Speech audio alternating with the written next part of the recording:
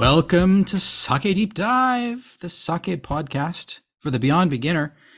I am your host, Jim Ryan, sitting in Yamaguchi Prefecture at the western end of the main island of Honshu, joined as always by my friend and host, Andrew Russell. Andrew, how you doing tonight? Good evening, Jem. I'm very good. Just enjoying this nice, cool autumn weather that's finally turned up. Finally, autumn. Yes, the last gasp of summer is behind us. We've finally got these lovely, cool autumn breezes. The brewing season is getting ready to get into sort of full start. I know some of the places have started. Sakai Shuzo has two tanks in process, but they haven't really gotten into full gear yet. And I know you're going to be starting soon. Yeah, by the time this episode airs, I'll have been underway for probably about a month. The Shukanki will be turned up to 11, I'm sure, by that point, and it's going to be, Atsukan for the foreseeable future. That's right. Drinking that lovely Atsukan. Right. So today we're going to get pretty technical. This is going to be one of our more technical episodes, and that means that probably I'm going to be taking a bit of a backseat because we're getting into the nitty gritty of sake brewing itself. And I think we're going to start with probably what I think a lot of people would call the heart of not just sake, but I think Japanese food culture in general. What are we talking about today, Andy? Well, Japan has many national symbols, as you know. They have the cherry blossom, obviously, the chrysanthemum being the national flower. They have the national fish as the koi, but we're going down a slightly less glamorous path, I suppose. And we're going to talk about Japan's national fungus. The national fungus of Japan. Since 2006, I believe. Yeah. And that is, of course, koji. Or to be more specific or more accurate, I suppose, koji kin. Right. Or koji to give it its scientific name, Aspergillus oryzae. Yeah, and this is actually because it's funny when they talk about koji as one thing, but koji is not just one thing. There's actually quite a few aspergilli in that group, right? We are of course going to be talking about Aspergillus oryzae, the sake koji king, but there's also Aspergillus soyai, which is the miso and soy sauce koji king, right? And then there's the koji for awamori and shochu. That's what is that? Aspergillus awamori is of course for awamori, and Aspergillus luchiensis, which is for shochu, respectively black and white koji. But our koji is of course yellow koji. Kikoji. I was going to say, you're forgetting one more. You're forgetting the sort of sinister sounding flavus, I think is the pronunciation of it, which is one of the theories to the origin of this is that it came from this, which does produce toxins. Yeah. But oryzae, thankfully for everyone and for Japanese cuisine and drinking culture in general, does not produce toxins. So it's a domesticated one and it's a nice clean mold. Yes. And it's also a very old mold. We do like our history here at Sake Deep Dive, and man, koji has some history. Nobody knows exactly when koji came to Japan because it came before written language. So the first mention of moyashi, which causes a lot of confusion in Japan because that is also the name for the sort of bean sprouts that you get in your ramen. But the first mention of moyashi was in the Heian period, in the Engi Shiki, which I think was published in 924, if I've got that correct. So that was the first written mention of what they called at the time moyashi, which is still technically true, but that's the term for kojikin. Yeah. I think there's archaeological evidence that really says that there has been some form of koji used in Japan going all the way back for as long as there has been wet rice cultivation, which is basically about 2,000 years. So it's it's well rooted in the soil and culture of Japan. Absolutely. Yeah. Yeah, it's safe to say it's integral for Japanese cuisine. Right. You know, Yeah. miso, soy sauce, sake, a whole host of other things that you don't think about, like amazake.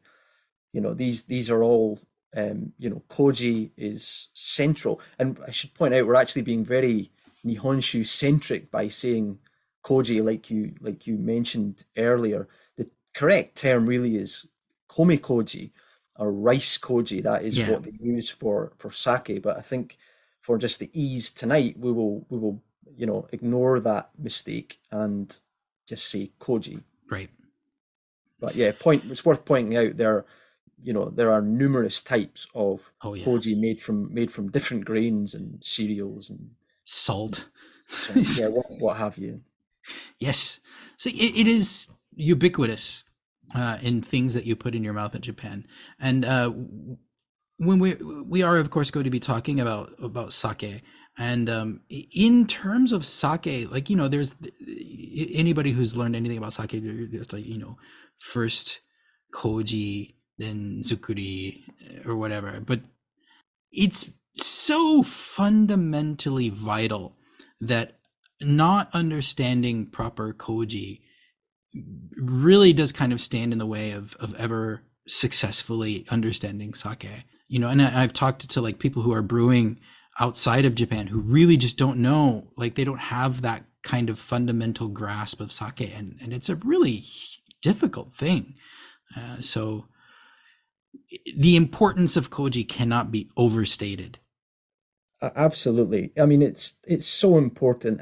I know that, you know, not just on this podcast, but in my blog and, you know, when I'm speaking to people, that I do have a habit of really, you know, complaining about, you know, modern concepts like terroir and things like that. And I do apologize. That is, you know, I do feel strongly about it. And one of the reasons is, you know, I'm not saying I have a full understanding of koji, but having worked with it and having the luxury of having worked for some very experienced master brewers that understand the huge influence that koji has on sake, once that door opens, that is when you realize that it's koji that is the big thing with sake. It really has a hand in absolutely every aspect of, you know, the outcome of a particular brew. When you talk about whether a sake is sweet or dry, if it's rich or light,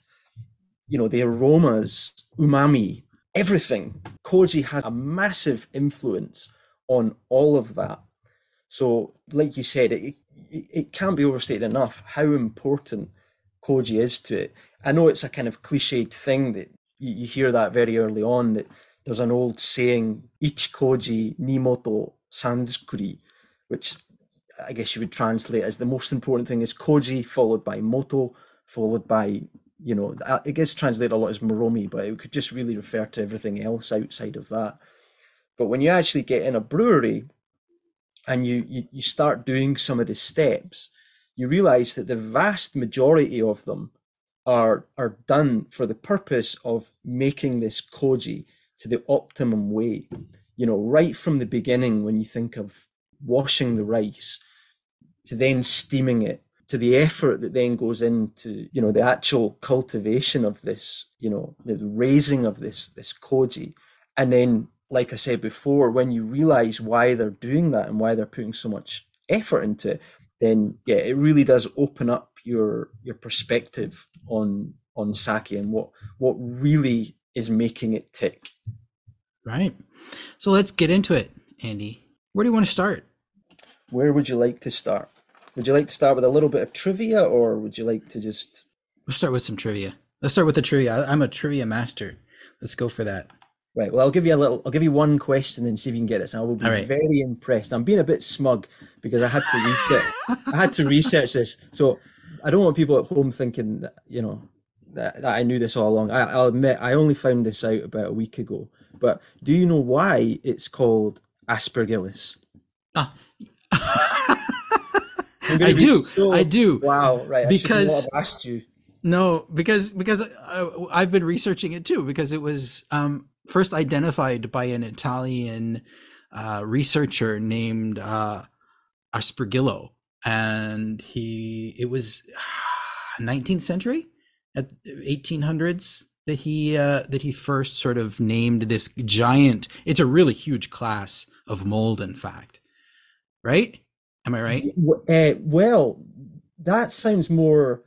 I'm going to wear my. Don't edit this out. So I have a different source, Oh, really? and it does make sense when you see the composition of the Koji sport or Aspergillus, Mm-hmm. the in that form. If you look at it under a microscope, it has a very strange shape. I don't know how you would Mm-hmm. describe it. It looks like kind of like a baton that a cheerleader would be holding or swinging. It's kind of long and then it's bulbous at the end. Now that also looks well. So in the book that I'm reading, it's called Kyo no Sakegaku. It's from one of my favorite authors.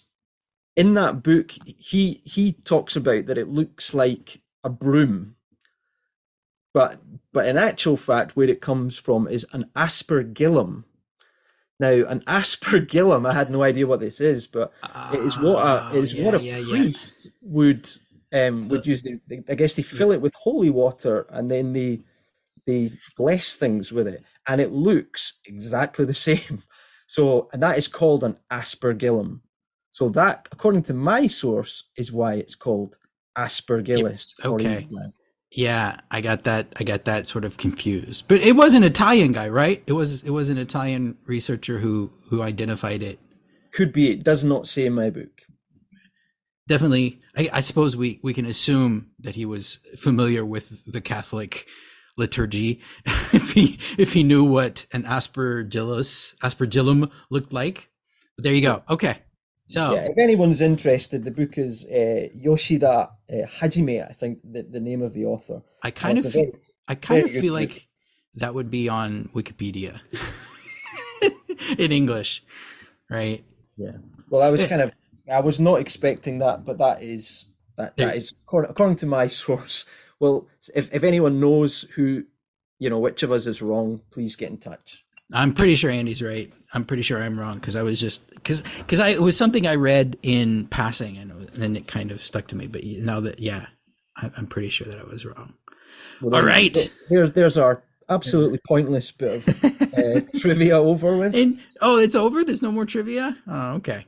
All Yeah, right. I'm afraid one's enough. Yeah. Considering it doesn't sound very definitive either. Let's just leave it there. All right. So let's get on. Let's move on to then Aspergillus oryzae in action. Yeah, well, I guess the logical thing here would be to kind of talk a bit about production, I suppose. What's the journey that koji goes on? So there are a number of ways that you can make koji, and you're going to find, depending on the brewery, they're all going to have slight variations to the same objective. The three that you hear of most of all when we're talking about teizukuri, handmade koji. The three levels are differentiated by the size of where they actually cultivate the koji. So you have toko koji, you have futa koji, and then you have hako koji. And sorry, I realize that's not in the right order. It should be toko, hako, and then futa. And the toko refers to, it's another way of saying table in Japanese. So if you've ever, I'm sure some of our listeners have been in Kojimura, if they've ever done a brewery visit in Japan, they'll have seen one of these things. It's the big table right in the middle of the room where they spread out the koji. And one of the methods that they do is what they're trying to do is obviously get that room at the optimum temperature for the style that they're trying to make. We'll go into that a bit more detail later on. But what they'll do is they'll make the koji on that table. Once they've brought it in from the rice steamer, which obviously comes in at the right temperature, and they have to obviously, inoculate the rice with what they call tani koji. These are the spores of the koji, effectively pre-made kojikin that gets, 9 times out of 10 gets bought in, and they'll actually just do the tanikire, and then they'll cultivate it there on this big table. Now, the good point about that, obviously, is it's nice and simple, relatively speaking to the other methods. You don't have to move it around. You can easily get to it. You can have a team of brewers that can just get their hands on it, and they can mix it and lower the temperatures like they do. The downside to that is they can't be very specific with the temperatures. You're going to get a big variation between one end of the table and the other, because muro are, they're closed off, but they aren't completely sealed. There's no way that they can do that. So the temperature is so important, but they are going to get slight differences. So it's considered kind of the easiest way, but it's going to produce the least quality out of the three. The next stage is what they call hako koji, and that is a kind of meter by a meter and a half, kind of large wooden shallow box. Hako means box in Japanese. And obviously, if you think of the toko coming down into this mid-sized box, it's much easier for them to fine-tune the temperature when they start getting to the later stages. Then that goes to the extreme with this was the original method of brewers that I guess would have been more than likely thought up in the Edo period, probably the very early Edo period, called futakoji. And these are very small, and they only hold about 3 kilograms of rice each. It is unbelievably labor intensive. It keeps brewers up all night because they have to keep coming in, and the benefit to it is they can really fine tune that temperature. But obviously the downside to it is it takes a lot of effort to move and to shuffle these individual boxes. Now, in my brewing career, I'm about to join my third brewery. I've still never tried futakoji. Both the toji that I've worked with have been happy with the middle ground, which is hakokoji. But I have spoke to some people that have done it, and they say that it really is. It's one of the most labor-intensive things that brewers do. I will get the chance to do it at my new brewery, and I'm really looking forward to it. But I'm also quite apprehensive about it because it's legendary how difficult it is. So yeah.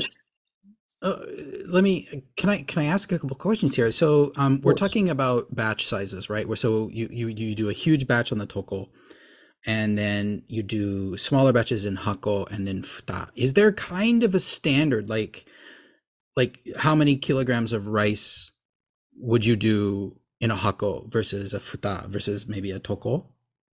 Yeah, it's all planned out, and as I said, you're going to get variations. These, when we're talking about these hako and futa and toko, there isn't a kind of standardized size. The brewers often make them themselves. They were made years ago, particularly the futa koji.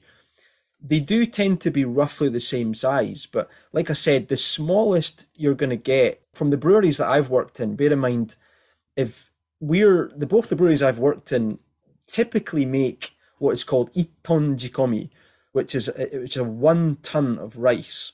So when we're making it, that there gives you an idea of the size of the brewery. That's very small batch.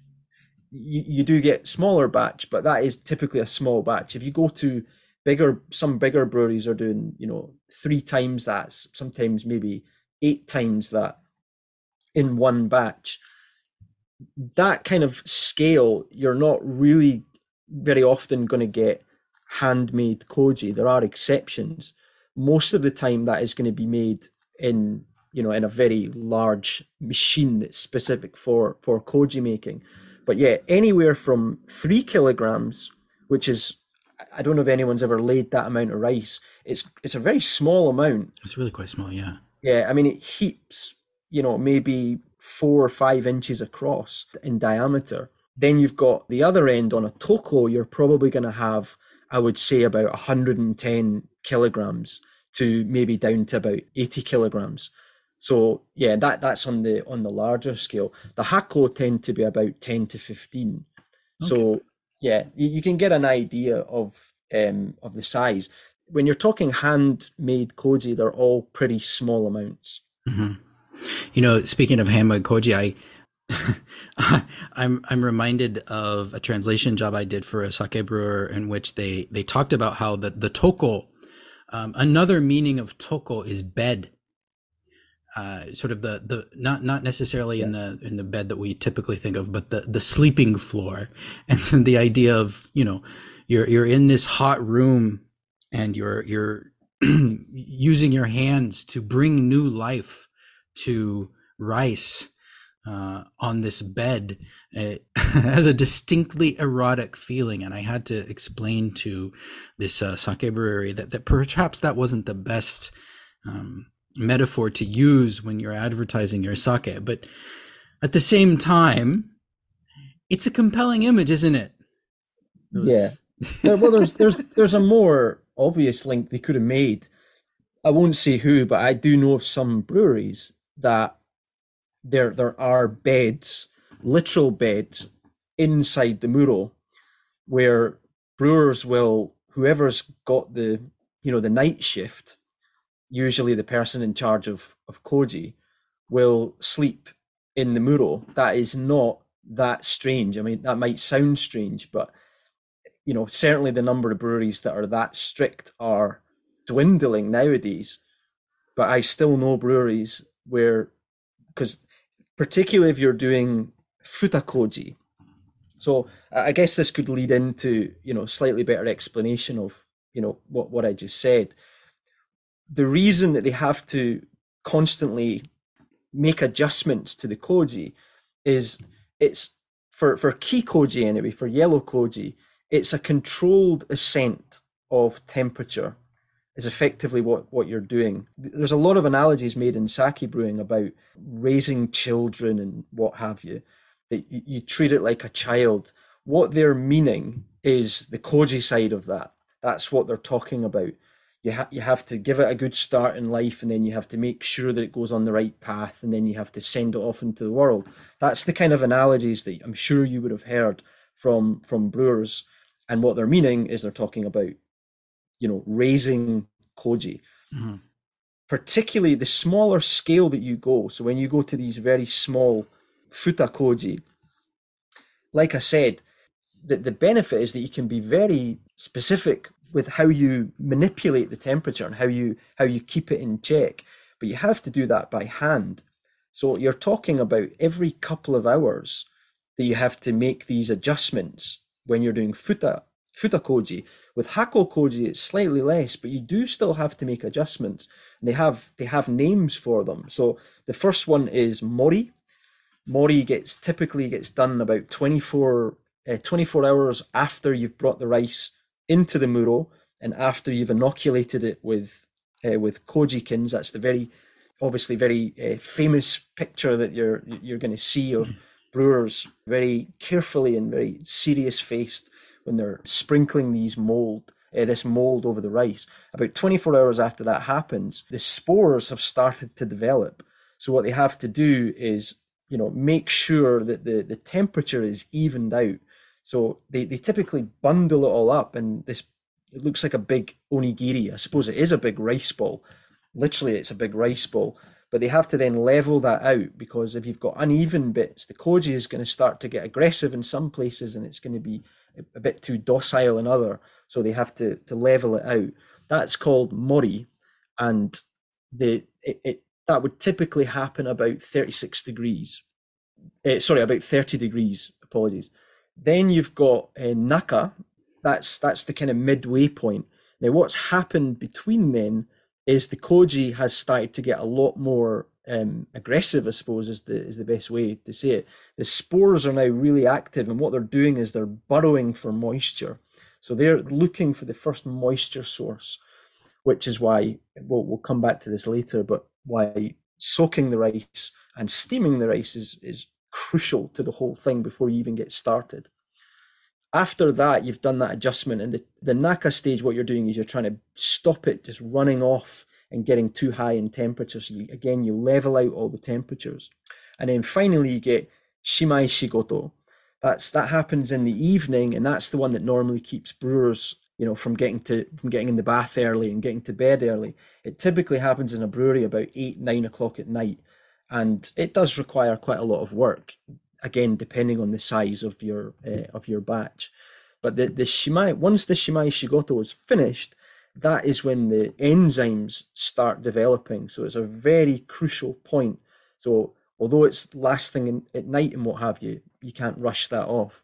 But from that point, you do have to check it. Now, as I said, that happens usually late into the evening. If you need to keep checking the temperature to make sure that room is okay and that you're trying to keep a fixed temperature until the next morning, you do have to check it quite often. The smaller the vessel, the more often you have to do that because there's more potential for different boxes to be a different temperature. And typically it's about once every 2 hours that it has to be checked. And that means that some of the brewers, rather than having to get out of their bed and come downstairs, maybe they're a little walk, or maybe even a different building from the Muro, some of them will literally just sleep inside the Muro.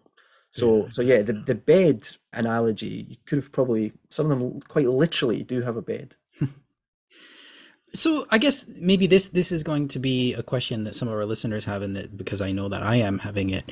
When you make that choice, now obviously, choosing to make futakoji is very labor intensive, and it's something that you would do for a much more, I guess you would say, premium, a much more higher priced sake, right? Something that you really want to do special production methods with.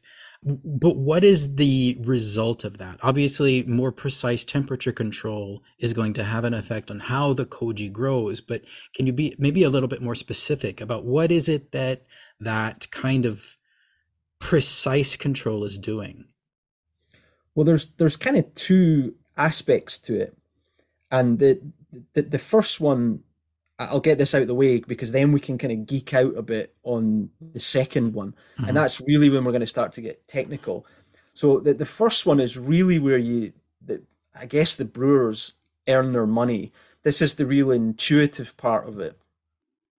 Every year, rice is different. We've talked about this before. We talked about it several times in the terroir episode, or the two terroir episodes that we've just done. But typically, every year the rice is different. It depends on myriad factors that typically being weather, more specifically being how much rain has fallen, will depend on how hard or how soft the rice is. And that has a very big impact on making koji. If you're thinking about on the largest scale, if you're thinking about it in a machine, or maybe even moving down to the toko, the bed size. Say you're making it for the first time, the second time, or even the third time, you've still not really worked out what this year's rice is like. And obviously, brewers use different rice varieties as well. So that then becomes a bigger problem as you start using different rice varieties throughout the season. But if you've got it all on a big, laid out on this big table, or even worse, it's in a machine, you don't know how that koji is gonna develop. And the larger scale it is, the less scope I suppose you have to make these adjustments. But with futakoji specifically, this is what I've heard from toji that work with that method, is you can actually very, very quickly make adjustments and notice what's going on. Bear in mind everything is in these tiny little small boxes, and you can get right into to see a lot more detail of how the koji is developing, whether it's doing what it should be doing. So that's the benefit of the smaller vessels as opposed to machine-made koji, or even uh, toko koji. I'm not saying they should be in the same category, but yeah, that's one of the reasons. The other reason is, I guess, if you're new to sake and you pick up a textbook or something like that, it kind of sounds really simple that there's like one type of koji that you often hear, like in brewers then steam it and then they make koji and then they start mashing. that really is just, an unbelievable oversimplification of, I guess, the work that goes into koji. There are numerous different, I guess you call them specifications of koji, and how they raise that temperature, that what I said before about that controlled ascent of the temperature, how they space that out, at what temperature do they then level it off to what type of enzymes they're trying to do. There's a whole, range of koji, and it's easier to do that if you've got more control over the koji. And obviously you have more control over the koji if you're using smaller vessels. So, and to kind of round that all off, the brewer is able to exert much more influence. Sake brewing is about harnessing nature. This is a living thing, but the brewer has much more leeway on what that is doing when it's in a smaller vessel than it's laid out on a big table, and very little influence when it's inside a large scale industrial koji making machine. Okay. So then you said there's a lot of varieties, and I just off the top of my head, I know about sohaze and tsukihaze. What else are we looking at here, right? Sohaze, just for those who don't know, sohaze basically means that the koji has kind of grown evenly across the surface of the rice grains, and tsukihaze means it's sort of scattered and in points where like I guess the what do you call it, the fillet, the filaments of the mold have grown deeper and less wide over the surface of the rice. Yeah, we should probably explain that, what haze is. Haze Yeah. is, if you look at koji and you see that, I mean, it looks beautiful. That kind of lovely speckled, like it is, it's mold. When you see that growing on the rice, that is what they call in Japanese haze. And yeah, as Jim was just saying, sohaze and skihaze are kind of the two, main varieties. I've always said, if sake was easier to understand and this wasn't so technical, you could almost recommend sake to people rather than talking about, are probably more beneficial than talking about rice variety or even yeast. You could actually make recommendations whether the sake was made with sohaze or whether it was made with skihaze. It would actually probably get you to your objective quicker that way. The two main types of koji, they do produce such different sake. It's, they are almost two categories. And I do ask that question. Almost one of the first questions I ask when I visit a brewery is how do you make your koji? Is it sohaze or is it skihaze? Often they'll say both. It'll depend on what they're making. But yeah, sohaze, like you said, it's the enzymes are going to be a lot more aggressive, I suppose, as a lot more vigorous with a sohaze batch of koji than they are with skihaze. But it's just much more complicated than that. The different enzymes, bear in mind, there's several different types of enzymes, and we will get into this in a bit later, so we don't leave that page blank. The sohaze, typically they use that for moto because the objective often, it's very difficult to make generalizations, but often the objective with a moto obviously is to make as healthy a colony of yeast as possible, and for that you need a particular type of koji. With tsukihaze, it tends to be more suited for the actual mashing part, the three-stage mashing. But within that, you'll often get, just a reminder, the three-stage mashing is soy, naka, and tome. They're the three increasing sizes of rice water and koji that you add to the mash. But typically, they will start to reduce the enzyme strength as they're going up that ladder. So typically the moto will have, I guess, the strongest enzymes, followed by the soy, and then the naka, and then the tome. And it kind of leans towards more tsukihaze towards the other end. So yeah, that I hope that makes sense. Does it? Yeah, Yeah. absolutely. So then, I guess then if you were, if in general, say you were trying to make a sake that was lighter and cleaner and more delicate, then you would want fewer enzymes. You would want to sort of lean towards the tsukihaze end of things than sohaze. Is that right? Yeah, absolutely. And you could actually say you sometimes hear the term ginjo koji, and ginjo koji is almost synonymous with tsukihaze. So typically, if you're making an orthodox style of ginjo, then you would typically make tsukihaze.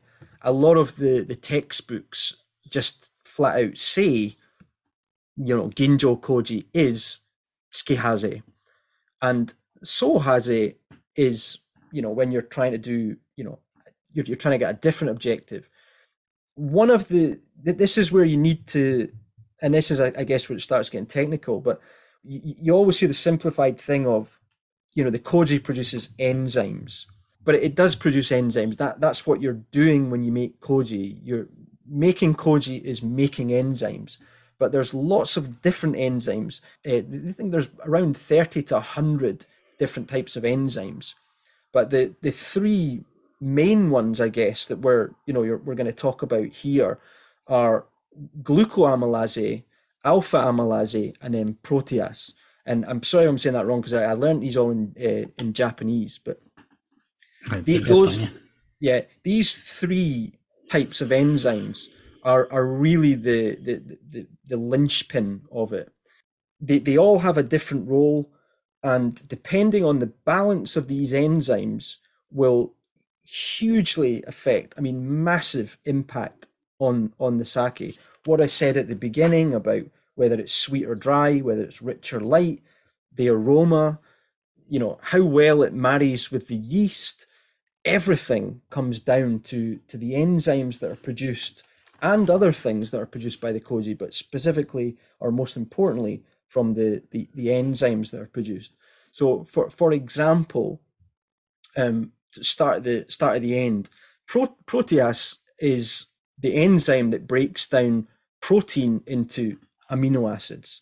So when we talk about umami, people often say, oh, the rice produces the umami and what have you. No, it's the koji that breaks down proteins in the rice through that specific enzyme, and Mm-hmm. that's what creates umami. So if you've got a higher amount of protease, then you're going to have higher amount of umami, generally speaking. You then have glucoamylase and alpha amylase, which they're kind of codependent, but obviously you're going to get a different balance depending on how you make the koji. The glucoamylase is really what gives it its sugar content. That's its sweetness level. And then the alpha amylase produces a different kind, but it actually starts to convert that. So those two work in kind of symphony together. How you control the final stages, and even the earlier stages as well, what we talked about before in the koji muro, that final stage when the enzymes are actually being produced, this is after shimai shigoto. What temperature you keep the koji at until the next morning really has a big influence on the balance of these three enzymes. So when you talk about, master brewers or the influence of koji, and you often hear that is when the toji, typically the toji, sometimes it's other people in the brewery, but that is when they really get their chance to put their signature on the sake, and they have more influence at that point through the koji than in any other stage. What they do with that koji, that balance of enzymes and the other products of the koji, that affects the yeast. So people talk about aroma coming from yeast. People talk about flavors coming from yeast. It pales in comparison to the effect that the koji has, that then provides that for the yeasts. Then you talk about umami. Again, that's down to the koji. That's affecting whether it's rich or light. And then, of course, the acidity as well. All of these things all link back to it, to the koji. So if you kind of think about it, like, I guess this is probably a silly analogy, but if you think about it like a concert, or an orchestra. You know, you have all these instruments. The koji is the conductor of that. How that is determined will determine how well everything else falls into place in the tank. And that is why koji is the most important part of sake brewing. You know, when I started brewing, I would hear that constantly, but you'd also hear people saying it's all about the water, and other people would say well, it's all about the yeast, and then other people would say it's all about the rice. The truth is, yeah, these are very important things, but they're just the ingredients. The koji is the part that influences all of them. So without getting that part right, none of these other elements are going to do their job properly. So one thing that maybe we didn't touch on that I do want to make sure that like I get a chance to ask this because it is fascinating to me. So we're talking about koji as in rice koji, as in rice that has been inoculated with the koji keen, and how those varieties are influenced by the behavior, the way that the brewers control temperature and things. Is there variation in the koji keen itself? Like, we say that the kikoji, the yellow koji, is sake koji, and the way that breweries tend to get that almost universally is they buy like these little green plastic bags with tane koji. Are there different kinds of that? Like of the stuff in the bag, of the spores that people are sprinkling? How, like, does that make a difference in, say, for example, okay, this koji keen creates more protease, so this koji keen in conjunction with the temperature control and things like that is going to result in a sake that's heavier on the umami? Yeah, absolutely. That's obviously a very good question as well. You know, tani koji is not tani koji. They're commercially made, but that doesn't mean they're all the same. It would be the same as buying another product from five different companies. You're going to get slight variations. Both the breweries I've worked have so the both the breweries I've worked have actually changed the tani koji while I've been there. One of the breweries that I worked, I won't say which one was which, but one of the breweries I worked used different types of tani koji for different sake. And obviously, the sake that's produced, they're doing that because it produces a different quality of koji. Like we've said before, it's going to have a huge impact.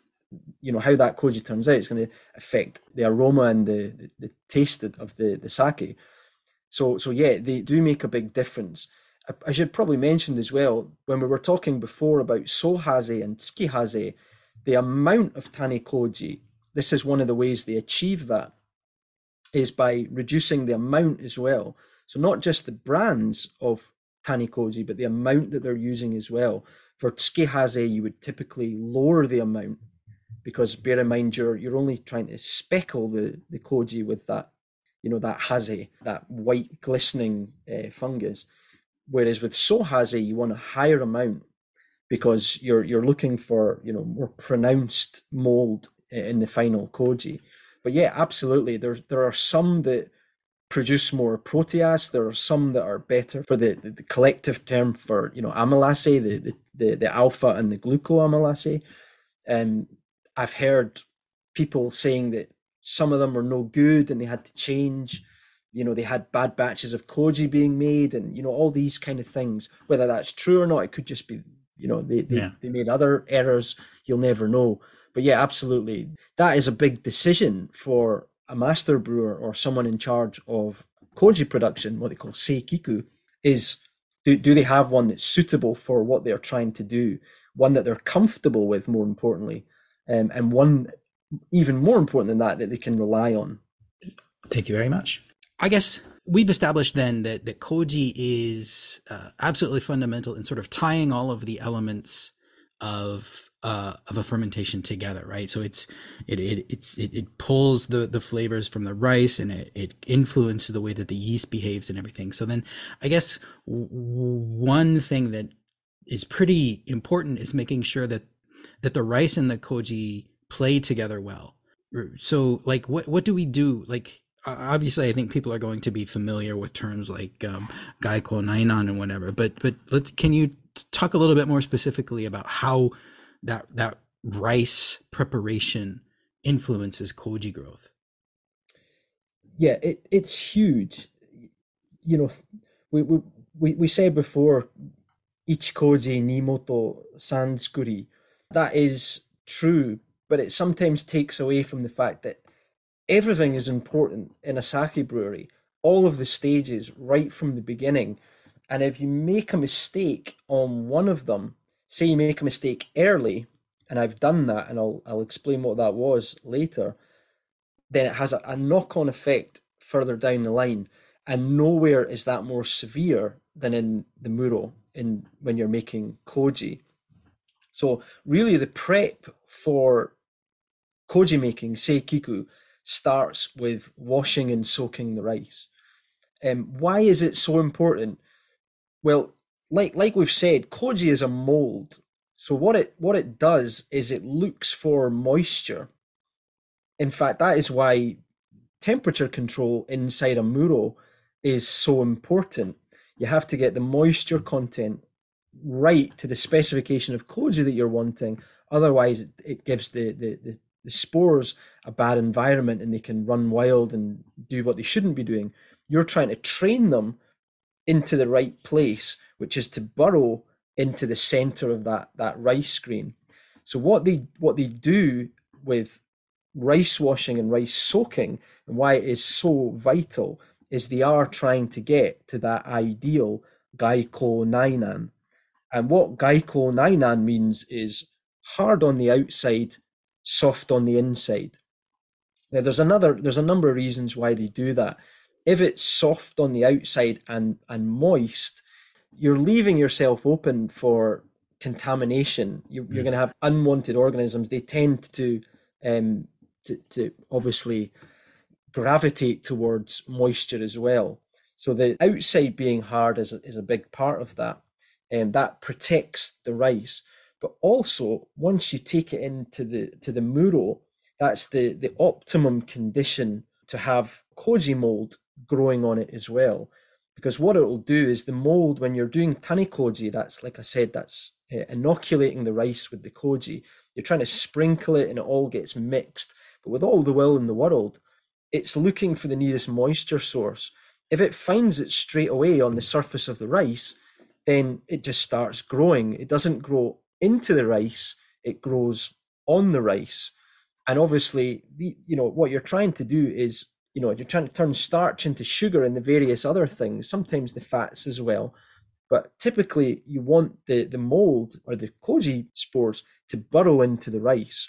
So Gaiko Nainan is the optimum condition for that, because that it burrows in and then it finds the moisture right in the rice which is exactly where they want it. So to do not just the washing and soaking, but obviously the steaming is a big element of that as well. Because if you then mess up the steaming part of it, you're not going to get Gaiko Nainan. So when you see, when the toji checking the rice and what have you, you'll see them rolling the rice typically on a bit of wood, hineri mochi. That isn't for show, that isn't something traditional or what have you. What they're looking at in front of them is a big steaming batch of money. The amount of money that's inside that rice cooker. You think of these, industrial scale rice cookers, and then you think of the money that they've spent on the rice inside. What they're doing is they can tell, a good toji can tell the texture of the rice, whether it is ready or not, from that little sample. And if it's not, it usually is, then they'll steam it further. And that's what they do, that check, just before they start bringing it all out. And that really, obviously it has there's one mind on the mash as well, whether it's going to dissolve properly in the mash, but probably more so to the fact is it now in the optimum condition to bring it into the muro. And I have a sort of anecdote about my first season sake brewing. I was, like most underlings, they put you on to washing and soaking rice. And it's not because it's menial or something like that. Typically, it's because they want to show brewers how bad you can affect, right down the line, stages way down the line, if you make a mistake. And lo and behold, I was washing and soaking rice with Yamadanishiki, the most expensive rice we used, and I cocked up. I made a mistake, and the rice didn't get enough moisture. So when we steamed it the next, there's no easy fix for that, by the way. When we steamed it the next morning, and of course it was destined for the muro. It was koji rice that I messed up. We brought it in, and it produced terrible koji. So I was lucky that my toji at the time said, "This is how we learn. This is why you're doing what you're doing in your first season." He said, "Now you've seen the impact that this has, because obviously the koji wasn't optimum, which meant everything else, right the way down to when we bottled it, was not the way it should have been, just because of a simple little mistake with, which was soaking, specifically the soaking part of the rice, which then had a knock-on effect on the koji, which then had a knock-on effect on everything else, the moto, the moromi, down to when we press it. So yeah, there is a huge amount of preparation that goes into the rice even before we get started on the actual process of making koji. And yes, we always talk about that it is the most important step, but that doesn't mean that you can ignore the other steps. They are also crucial, and that's why every step is important in sake brewing. Yeah, I guess every thread in the tapestry connects to every other thread, so it all has to come together.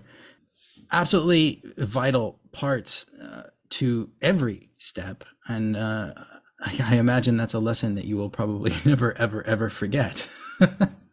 No, I mean, I still remember it really well, because it's just the slightest, drop in concentration. You're tired. It was at the end of the season. It's very high intense work when you're doing that kind of, um, that kind of work where, Kyusui Gente, I think they call it, you know, basically you're timing things down to, within 5 seconds makes a big difference. And if you just switch off for, just a second when you're doing that, and make the mistake and don't know, forget which one is next to be pulled out, then what you're doing is you're either leaving it in too long, it's going to get too much moisture, or it's not going to get enough. In my case, it didn't get enough moisture content. Now, I think it was about 20 seconds early, but we were making ginjo, when you're dealing with highly polished rice, that's one of the differences between brewers when they're using, the difference between seimai buai. The rate that it absorbs water is drastically different when you start getting down to the 50s and the 40s. Even 60% is, you're talking in minutes rather than hours when you're doing stuff like 70%, for example. But lo and behold, we were doing koji for Daiginjo, I think it was, or it might have been Ginjo with Yamada Nishiki. It had a really quick absorption rate, and I pulled the rice out of the water about 20 seconds early, and that completely cocked up the koji the next morning. So yeah, that's the joys of sake brewing. Funny use of the word joy there. Now, I think we've talked quite a lot about the sort of the job and then the things that Kikoji does when you're making sake. And I did mention earlier two other varieties, Awamori Koji, which is black koji or kuro koji, and shochu koji, which is white koji or shiro koji. Those also do sometimes show up in sake, and they have some different impacts on the final product. And I know that Andy, you've got some experience working with white koji, and like, what was that like? Like, in terms of, obviously in terms of flavor, it was different, but what about in the muro and in the mash and all of that? How did it act? Like, was it drastically different? Yeah, and the impact that it has on sake. Actually, if someone wants to know, in a very, I guess, a very blunt way of seeing how different koji, or how big an impact koji can have, is try a sake that's made with a white koji or a black koji compared to the conventional kikoji, and you'll see you'll I can guarantee you will try drastically different beverages, and that is, that, as I said, that is in its most, obvious form, that you're actually talking about different types of mold that are used to make the koji. But yeah, I only have experience with, outside of yellow koji, with using white koji, and it's kind of a trend, I guess, in the industry right now. There's a lot of breweries that are starting to use it. Some, admittedly, I guess it's kind of trying to emulate wine. So Hmm. there is that element, which is probably not the best thing, that if you use white koji, the biggest difference that you're going to notice is it produces a different type of acidity, and it's a much more pronounced type of acidity as well. You often hear that tasting note, that it's got a white wine quality. So that's what you're going to get if you use white koji. You're going to get much more pronounced acidity in the sake, and it does have, like I said, a dramatic impact. It isn't easy for brewers to do, for the very simple reason that if you're using different types of mold in the muro, you can't cross contaminate them. So if you use, for example, white koji, you typically have to do it last or first, preferably last, because if you start using one koji kin, and then all of a sudden you then switch to another one, they are going to cross pollinate. There's no doubt about it. And the next batch of sake is not going to turn out how you want, and there could be some quite serious ramifications for that. So from a logistics point of view, it is quite tricky. If you're lucky to have two muro, which some breweries are, then great. You can have one muro that, one room is, you can use for white koji, and one used for yellow koji. But that is not a luxury that many brewers have got. The reality is, what you're going to have to do is decide when you're going to use it, and you're going to have to completely clean out the muro every time you change the type. Or what some people do is they kind of use makeshift muro. I've seen big boxes being used, big wooden boxes that have temperature controls and stuff like that. It's almost like having a kind of portable koji making machine, and that's one way of getting around it. But yeah, it isn't ideal. The actual method of making it is also very different. I'm not an expert on making white koji. I'm not going to say that I'm not an expert on making yellow koji either. But what I can tell you is it's completely different pattern of temperature control. So when you're making white koji, typically the koji gets brought into the muro at a very high temperature, and then you're kind of controlling it in a gradual, decline, rather than what I said before with yellow koji. Is what you're doing is you're gradually raising the temperature. You're doing it kind of the other way around. So for the master brewer, or the person in charge of the kura, unless they're very experienced with it, it's a very nerve-wracking thing to do, because this is behaving, like I said, these are living things. Think about them as two humans with two different, personalities. They behave in a different way, and you have to learn, you know, basically how to, all that intuition that you have, and that relationship that you have with that koji. You have to relearn that when you start using a different mold. But like I said, the results can be worth it, because you're going to get two completely different products. Yeah, and I can say that like the sake I've had with white koji, you mentioned it's a different kind of acidity. It's actually it's citric acid, and Yeah. it's really identifiable. Like not in every case, there are different sort of balances that go into the finished products and things, but a sake that really evokes that citric acid acidity, like it tastes citrusy. Like it's like wow, there's like a shot of lemon juice in there. Yeah. Kuen san is what they say in Kuin-san, yeah. Japanese. Yeah. And in fact, I've had some sake made with black koji as well, and I know a little bit about shochu and awamori, and like I know that black koji is an extremely aggressive koji that, from what I understand, it just like it grows crazy. And if you see any pictures of old awamori distilleries in Okinawa, like they're just black because the koji grows on everything. It grows on people's clothes. It grows on the walls. It grows on the rocks. So yeah, it's a very aggressive koji. So can I imagine that the sake brewers who use that have an even worse time sort of keeping that from cross contaminating into the kikoji muro. Yeah. And Well, it is also consider, next, yeah. sorry, consider this then. There is a sake called, I don't know if you've heard of this. It's kind of almost like an urban myth, but it does exist. There's a sake called Kaimira, which I can't remember where it's from, but it is a blend of all three.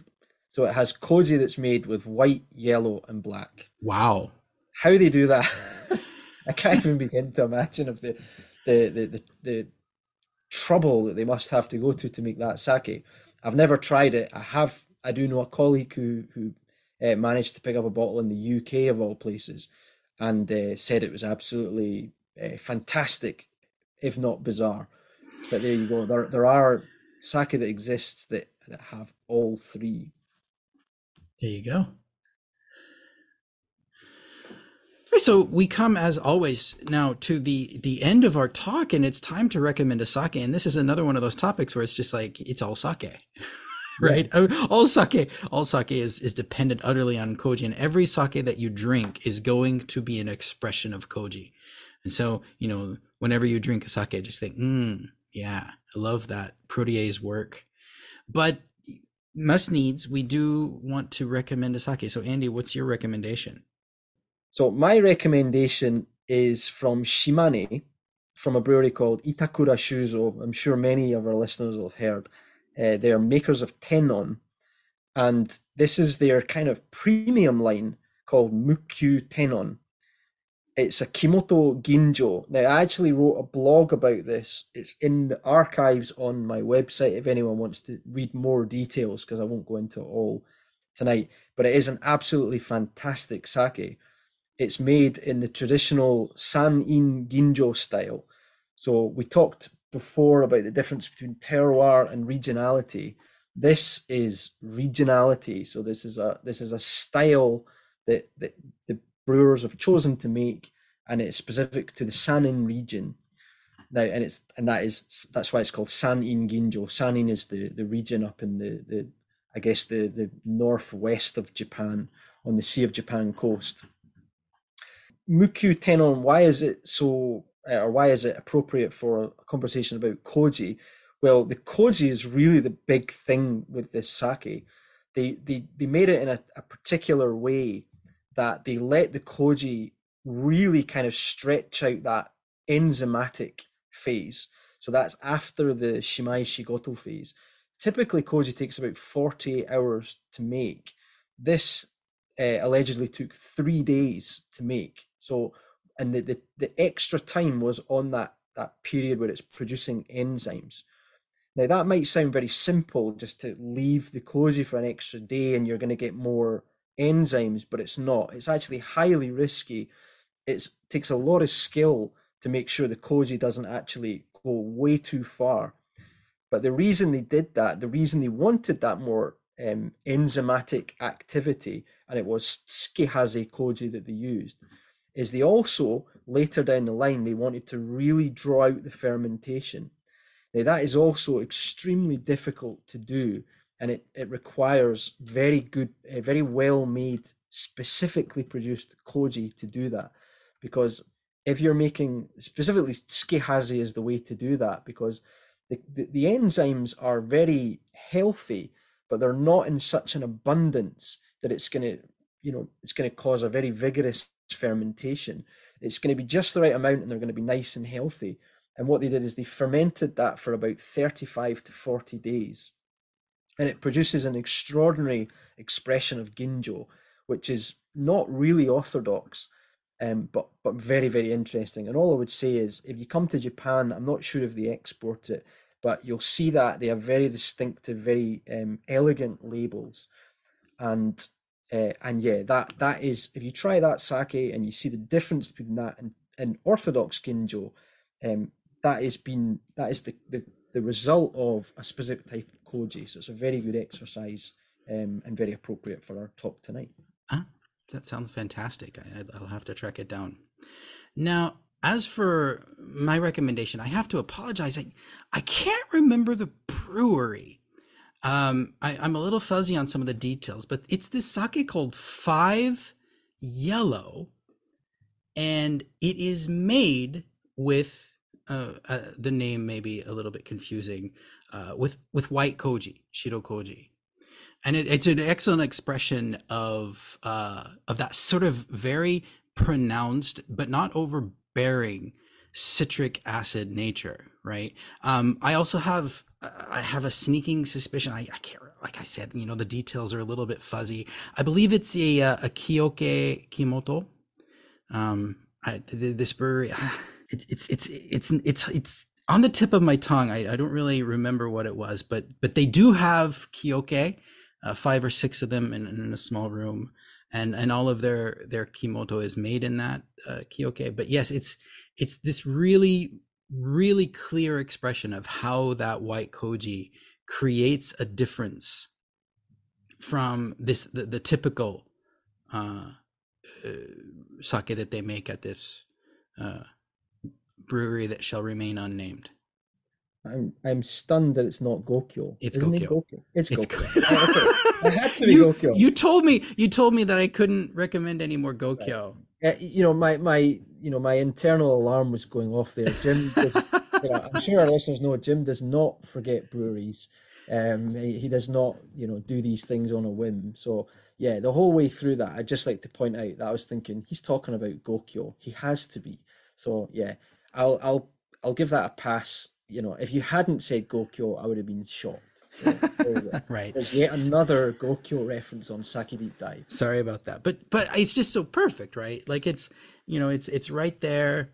It's this really, really great expression of a junmai sake that brings together the richness that you would expect from Gokyo with that really bright, fresh, vibrant acidity that comes. Fantastic. Yeah, thank you very much. Right. So Andy, what's our takeaway for today? Our takeaway today is, I guess, really like what we've been saying all along. Koji is really the heart of sake brewing. Yes, water is important. Yes, rice is important. Yes, the yeast is important. Yes, the production method is important. But without good koji, you aren't going to make good sake. And the koji influences all of those elements that we've talked about. All of the other raw ingredients come from it. So we cannot state this strongly enough. If you want to really begin to understand sake, you do have to get the nitty-gritty and start to look into koji. It is that important. And it's also fascinating. It really opens up the door and starts to explain things, and other things that you've heard maybe in less detail start to make more sense. Obviously, it's not a simple discussion, and we've probably not even done it justice tonight. But if the takeaway is just this, hopefully that this episode will give people points to go off and do their own study, and maybe dive off down different rabbit holes. So yeah, that's it. Koji is definitely worth studying, and it should be top of everyone's priority that's serious about that's trying to uncover some of the mysteries of this fantastic beverage. Absolutely. Couldn't have said it better myself. Thank you once again, Andy, for sharing your expertise with us tonight. That was a fun talk. Thank you everyone out there for listening. That has been yet another episode of Sake Deep Dive, the Sake podcast for the Beyond Beginner. I am Jim Ryan, sake writer and translator You can find me online at Twitter under the username at Jim_D_. Ryan, that's RION. Andy, how about yourself? You can find me on my website, www.originsake.com. Although for the next 6 months, no one's going to find me because I'm going to be inside a brewery, usually from about 5 o'clock in the morning. So apologies if my messaging replies start to become a bit slower. But that is why. It's the brewer's life. But good luck in there. And I hope you all have a wonderful autumn. You're staying warm. You're drinking responsibly. Stay safe out there. And kanpai. Kanpai.